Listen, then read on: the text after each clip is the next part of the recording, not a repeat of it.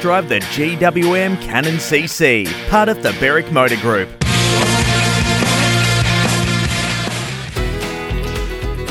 On Crunch Time, the News Whip with Tom Morris.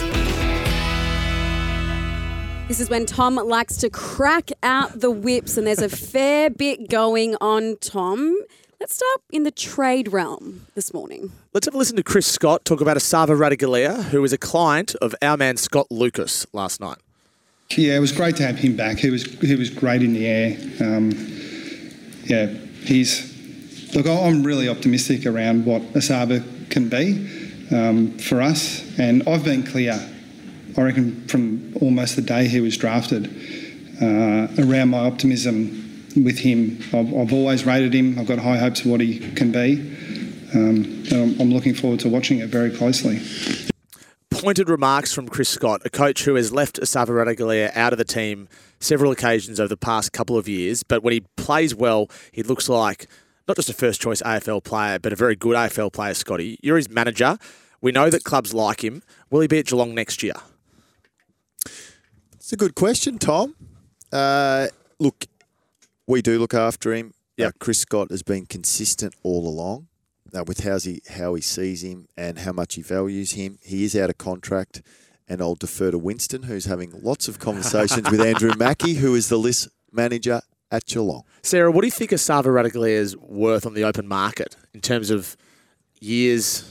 Maybe not. Don't have to give us a How financial figure. old is Asava Radaglia, Scotty?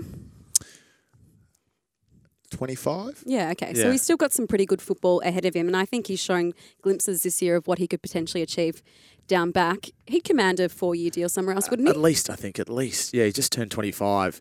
And given his best, I think so as well. Scotty, very well deflected. Nicely done. So, Tom, a stack of injuries Yeah. across the weekend. What's the latest when it comes to the Pies? Because that loss to the Hawks, it really was compounded by a bench that had 3 injuries in the end. Well, Nick Dacos, the corky on his knee that occurred as he was crunched in a marking contest, scans were conducted overnight. We're waiting to hear from Collingwood over the next few minutes exactly how serious this is, but clearly he was in a lot of pain and he didn't play the last, 15 or 20 minutes of the game. The other one is Nathan Murphy, who Craig McRae said is a lower-end syndesmosis, which is at least 1 week, probably more. He'll get it scanned. That's normally 3 or 4 weeks, isn't it, Scotty?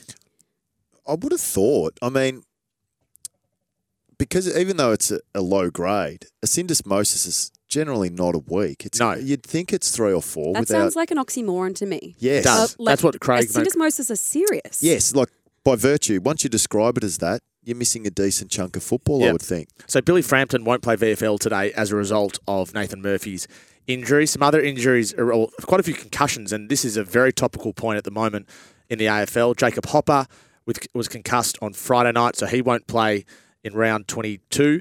Anthony Scott was concussed as well for the Dogs. And last night we thought that Todd Marshall might have been concussed. This was a really tense moment, I imagine, for Port Adelaide, but he came back on and he's okay. I'd imagine they would be taking no risks in that space. Another friend of the show, guys, Kane Corns mentioned, and I was listening to him over the weekend, and he makes an excellent point, and I think it's something they've got to do sooner rather than later, that when the player goes off for assessment, the sub needs to be activated so that it takes the time pressure, it becomes virtually non-existent because you're not one down on the bench. You still have your 4, and then you can accurately assess that player without any form of pressure. Why is that not the case? I feel like it used to be the case in the initial sub rule a decade ago. That was allowed. Yeah. So if we look at it from a logical point of view, we've got 4 on the bench. With the prevalence of concussion now, and I think injuries in general, your bench is tested like it hasn't been tested before. So I think we need to make concessions or adjustments to better support players, and one of those would be to allow, with concussion, no other rule. And I don't think, of course someone will say, you might manipulate it and use it to your advantage. Let's move past that and go for health and welfare. We saw with last week with Port Adelaide, and I'm sure some of the challenges were time relevant in what they were doing in assessing those players. If you can just activate your sub, away you go, and it just allows you a little bit more time and peace of mind to accurately assess those players. It seems a no-brainer for me to do.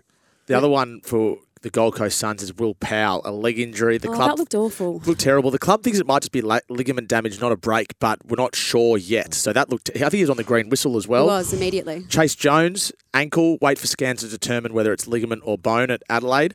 And Jack Henry with the foot. He was subbed out. It's the opposite foot that's caused him issues in the past.